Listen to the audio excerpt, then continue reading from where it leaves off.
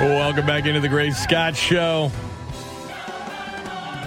Why am I playing Broadway musicals? Because our next guest, formerly a Broadway actor, now doing an amazing job with the Locked On Network, host of the Saints Locked On podcast, writer, and Saints insider, Ross Jackson, joins us now as we count down closer to the season opener, September 11th. Good morning, Ross. You ever just want to break into song when you hear some of your old tunes there? Hey, good morning, brother. Look, I don't want to take credit for something that I didn't necessarily do, so I do want to say I was a Broadway stage manager, not a Broadway actor.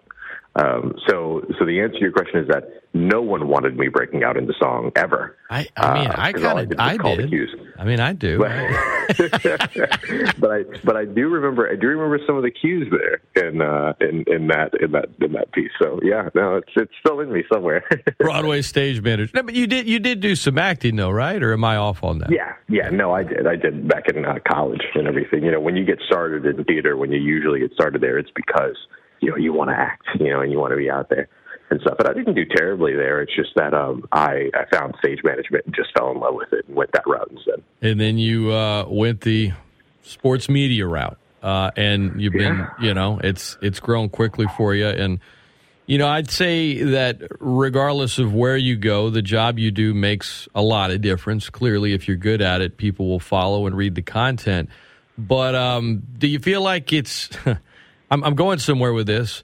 Mm-hmm. Covering the Saints, right? Is it a little different, a little more personal when you think of the fan base? Hearing Dennis Allen talk about Katrina and how he wasn't here, but he arrived 6 months later, and the most emotional game ever was the Domecoming game. And, he didn't even really need to expound on it a ton, but you saw him start to get emotional.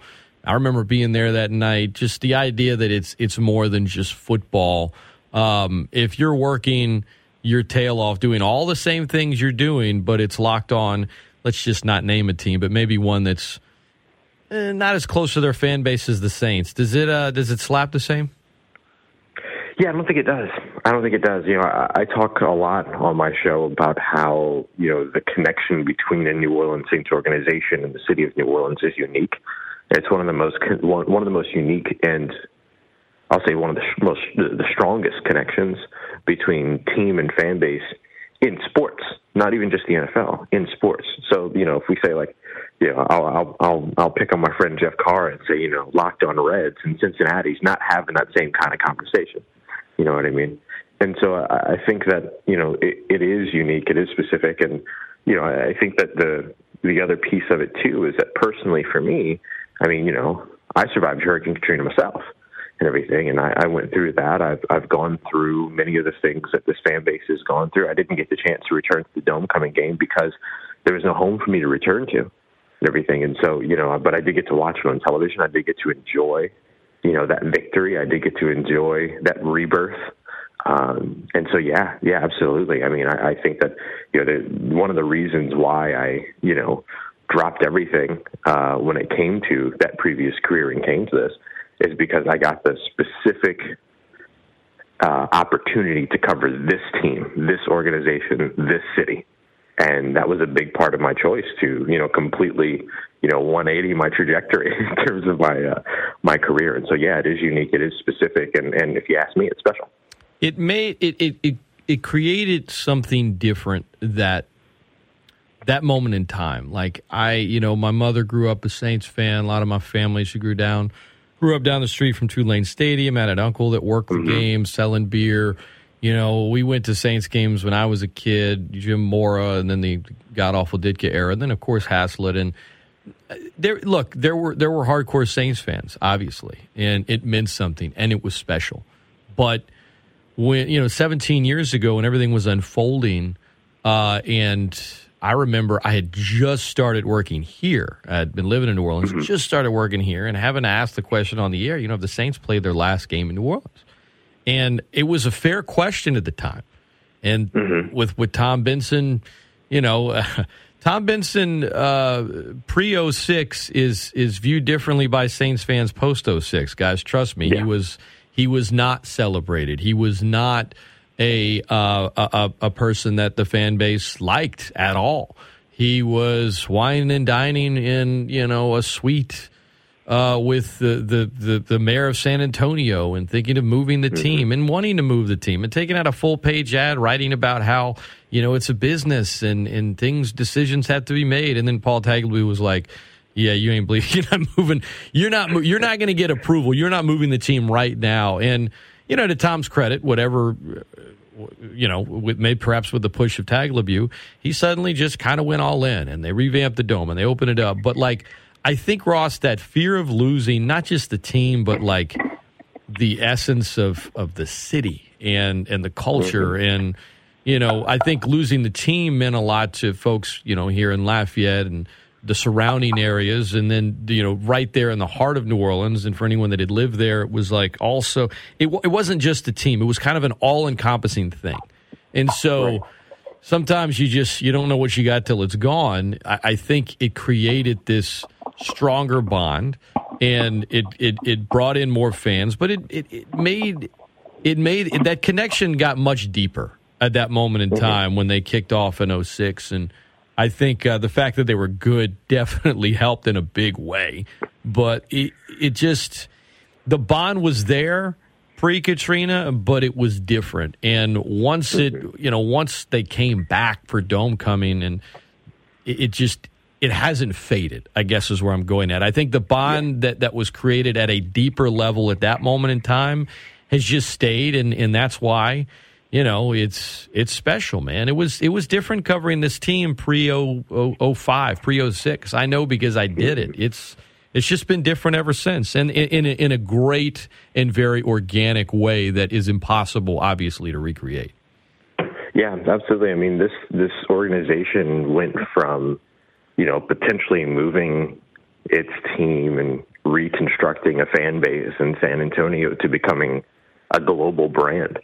I mean, the idea of New Orleans Saints fans is no longer just about New Orleans. It's global. I mean, the New Orleans Saints are probably the second or third most popular team in the UK, I would imagine. I mean, they were one of the first teams to go there and win, And so I think you look at where this organization has gone since 2006, and even all of the question marks before the 2006 season. Remember, Reggie Bush was supposed to be the savior over the organization, not Drew Brees. There were some people that didn't even want Drew Brees because he was coming off of that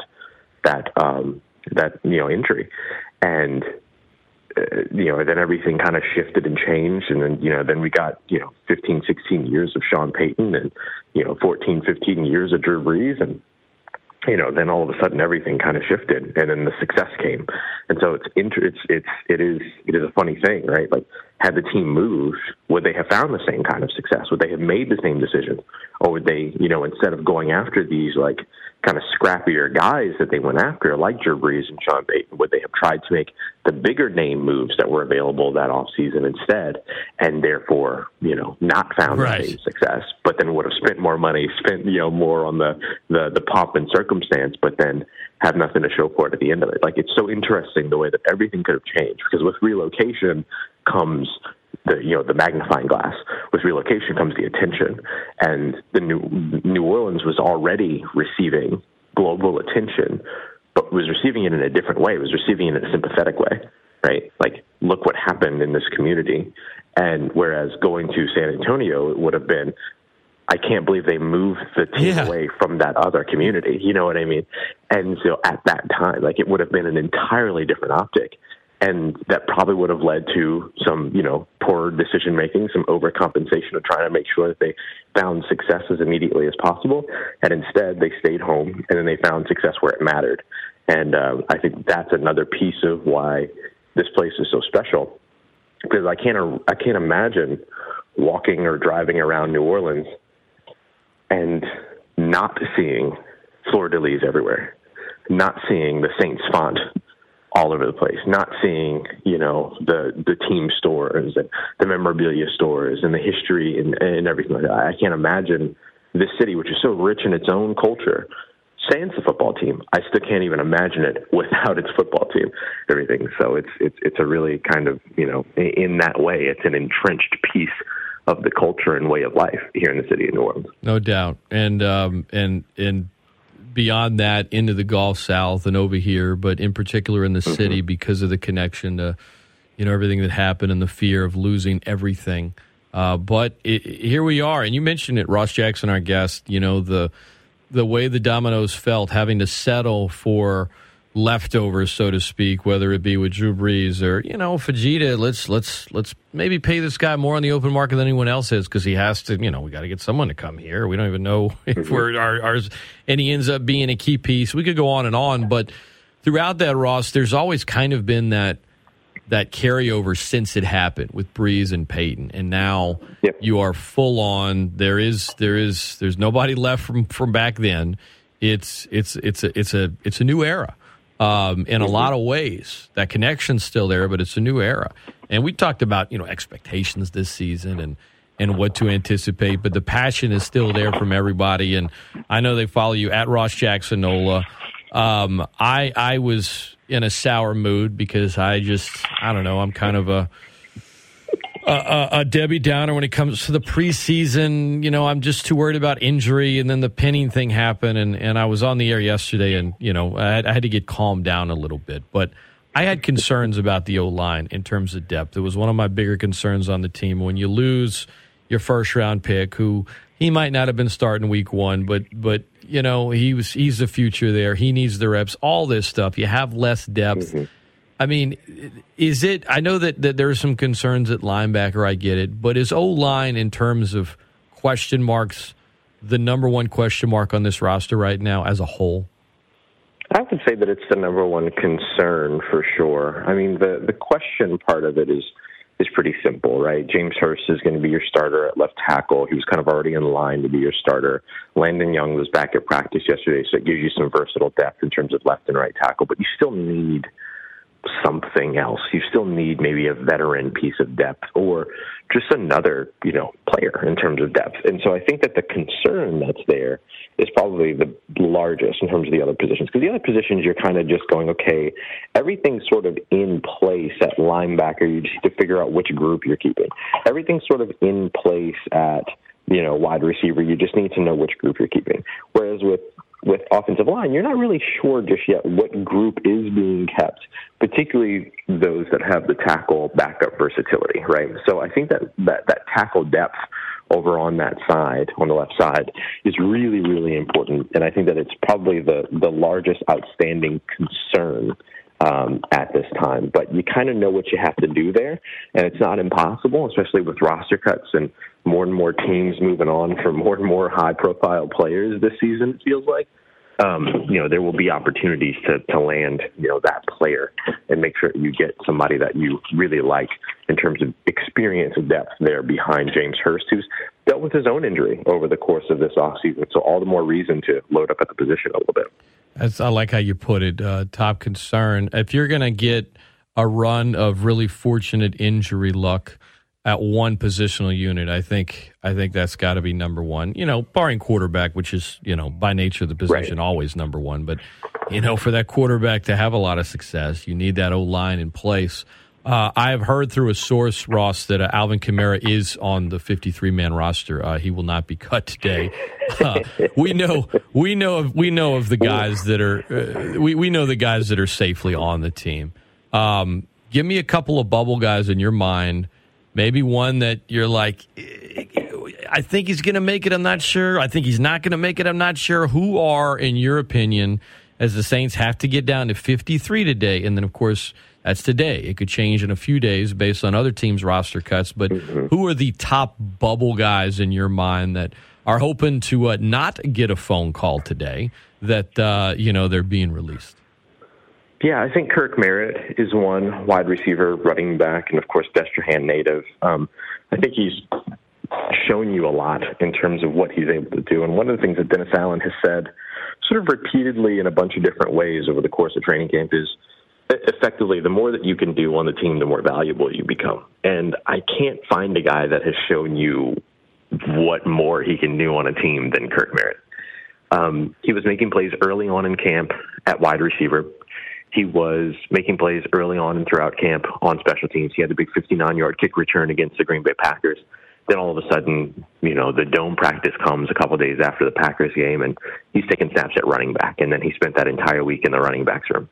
And I think that's where he really picked up attention, is when they moved him over to running back, and everybody kind of went, oh, Ty Montgomery, there's a role for him and everything. But even before that, he was making plays as a wide receiver and would have probably been the star of camp had it not been for huge stories like Michael Thomas's return and Tyrann Mathieu and Jarvis Landry showing up in New Orleans and Paulson Adebo's incredible camp. Like, had it not been for those, Kirk Merritt was probably maybe the fourth or fifth, biggest story in terms of camp, in terms of, playmaking, right? Kind of like, we think of him maybe an Emmanuel Butler who made, these incredible plays during camp, but couldn't find a way to put it up when it came to special teams, and they couldn't find a way to get it going in the preseason games. And Kirk Merritt has, been able to do all of that. So I think he's probably my bubble guy that I think can make the roster. It just depends upon the roster numbers. And it might not be the initial 53-man roster. The Saints might have to carry some guys in the initial 53-man roster that they end up moving to injured reserve, and then maybe going back to the market to add people back to the active roster. So just something to watch there. A guy that I think is a bubble guy that I don't think is going to make the team, at least not the initial 53-man roster, is linebacker Nephi Sewell. I don't know if there is an undrafted free agent that makes the roster this year, which is really unusual for the New Orleans Saints. But I'm trying to think about like the guys that came in as UDFAs, and some of the higher profile guys like Nephi Sewell, like Dejon Dixon, like Abram Smith, who's already been released. Rashid Shaheed. I think, Dejon Dixon is probably the one that has – Dejon Dixon and Lewis Kidd are probably the two that have the most opportunity ahead of them to potentially make the initial 53-man roster, but it just depends upon numbers at their position. Lewis Kidd maybe is the closest one because, he plays tackle, right? So you're looking for that offensive line depth, and maybe you make the initial 53 because of that. But Nephi Sewell is somebody that really came onto the scene big time, right? They really exploded onto the scene the last week of camp. Usually those guys don't make rosters right away.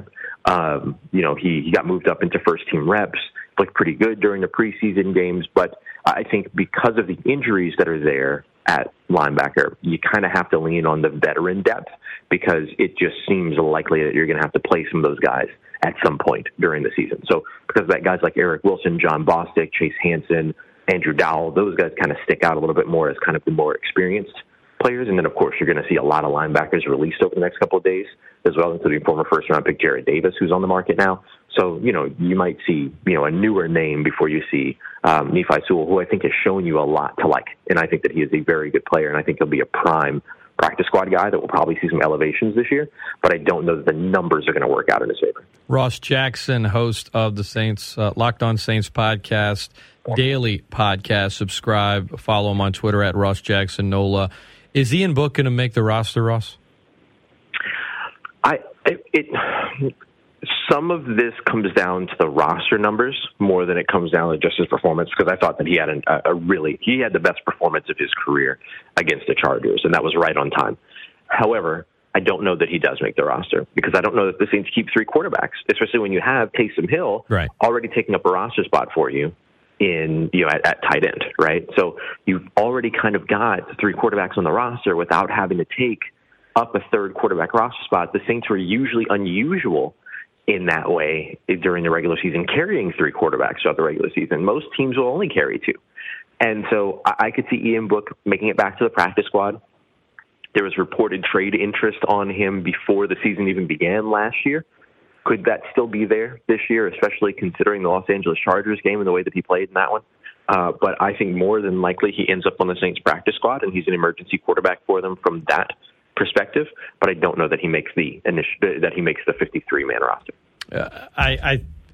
I'm kind of leaning that way as well. And he might have done enough in that last game to kind of stick around on the practice squad, but perform very poorly, in the first two games to where maybe the market for him outside of NOLA isn't strong. And so you're not worried about, or maybe not super worried about anyone claiming him off of waivers. And if they do, you wish him well.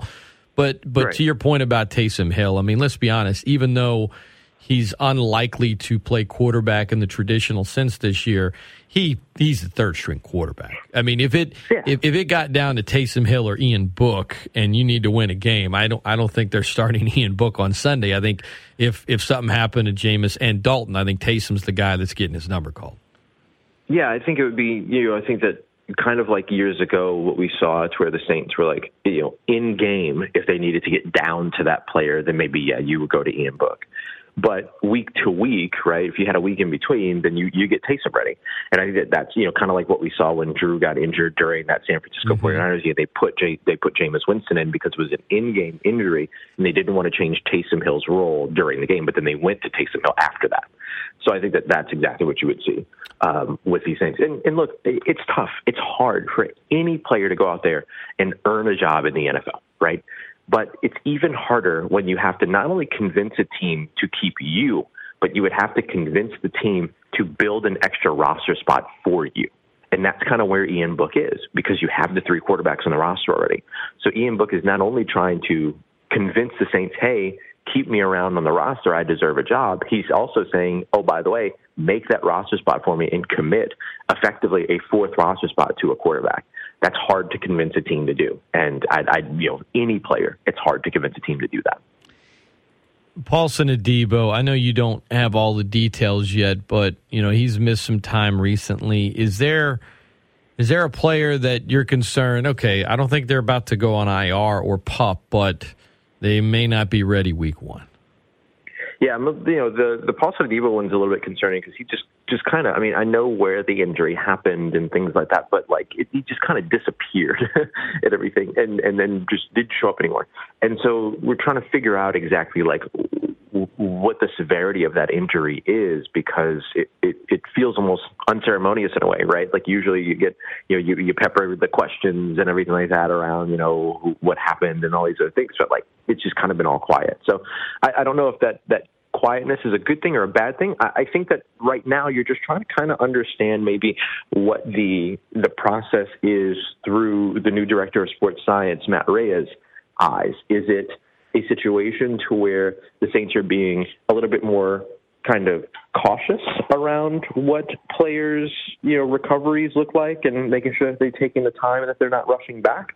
Or are there just more serious injuries? And I do think it's a little bit more the former, but it does, clearly take a little bit of getting used to, for sure. So I don't know if there's anybody that I'm super concerned about that outside of Trevor Penning right now in terms of being unavailable for week 1. But, Paulson Adebo, Michael Thomas, definitely 2 players to keep an eye on. But so far there's been no indication that the 2 won't be available to go week 1, but certainly one that we'll continue to watch.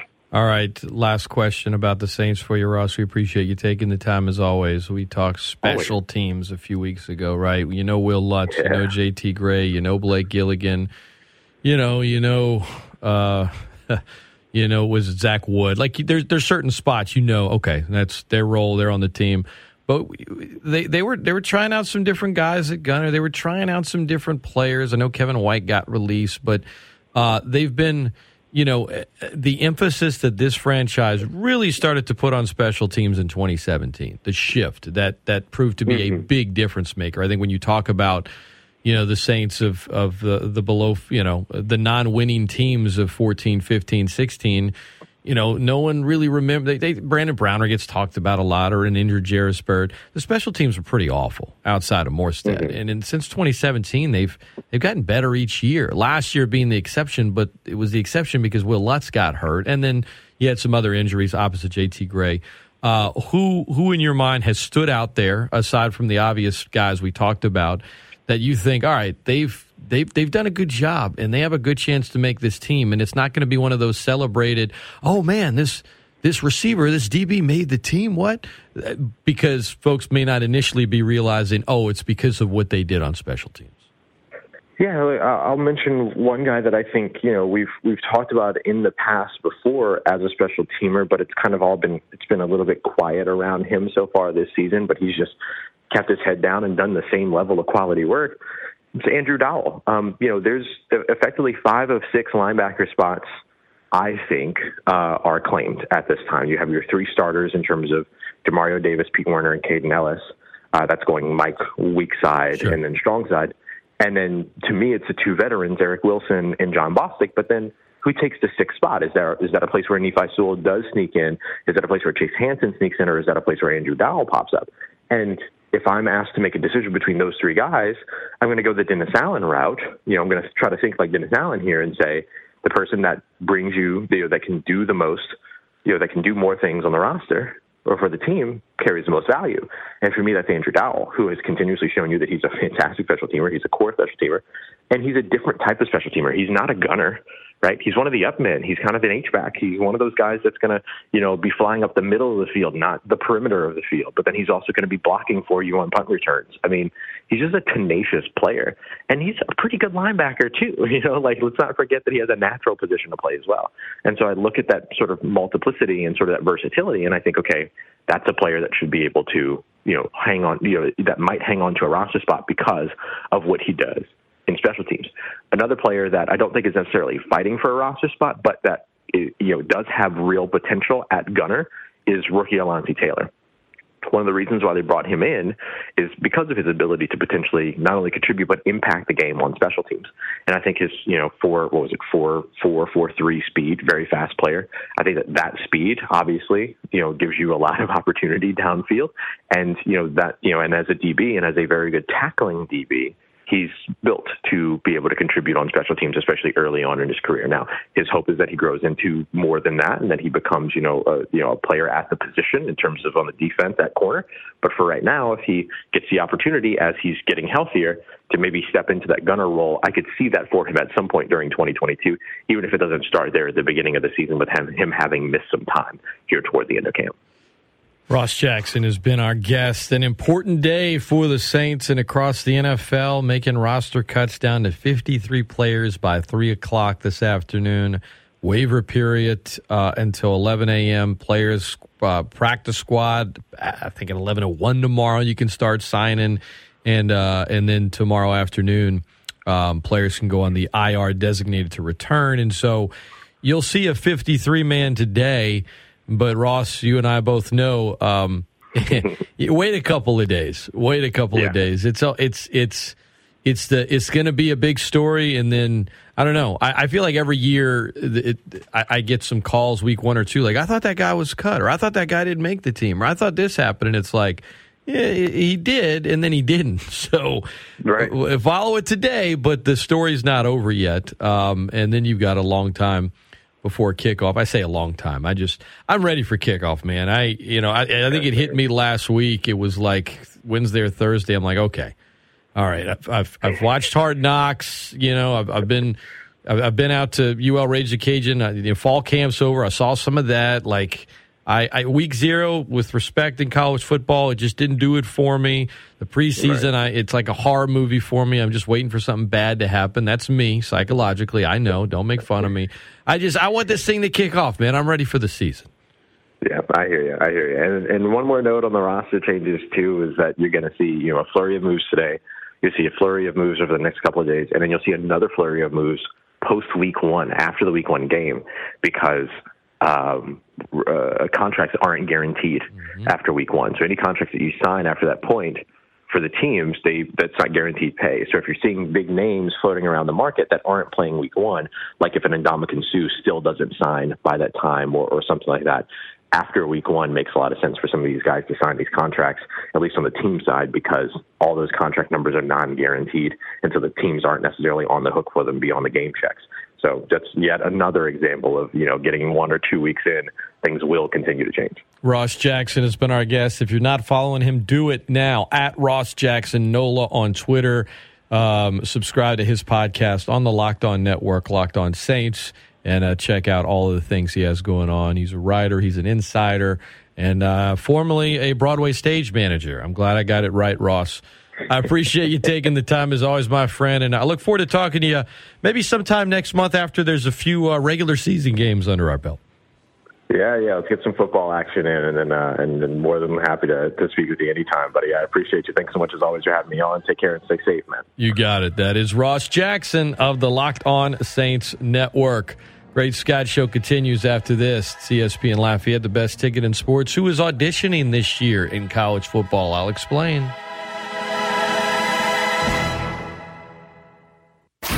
counting down the days till Ragin' Cajun football. I'm Jay Walker. Join Gerald Broussard, Cody Juneau, and me from Cajun Field on Saturday, September 3rd, as Louisiana takes on Southeastern. Kickoff time is 6:30 on your home of the Ragin' Cajuns. ESPN Lafayette, the best ticket in sports.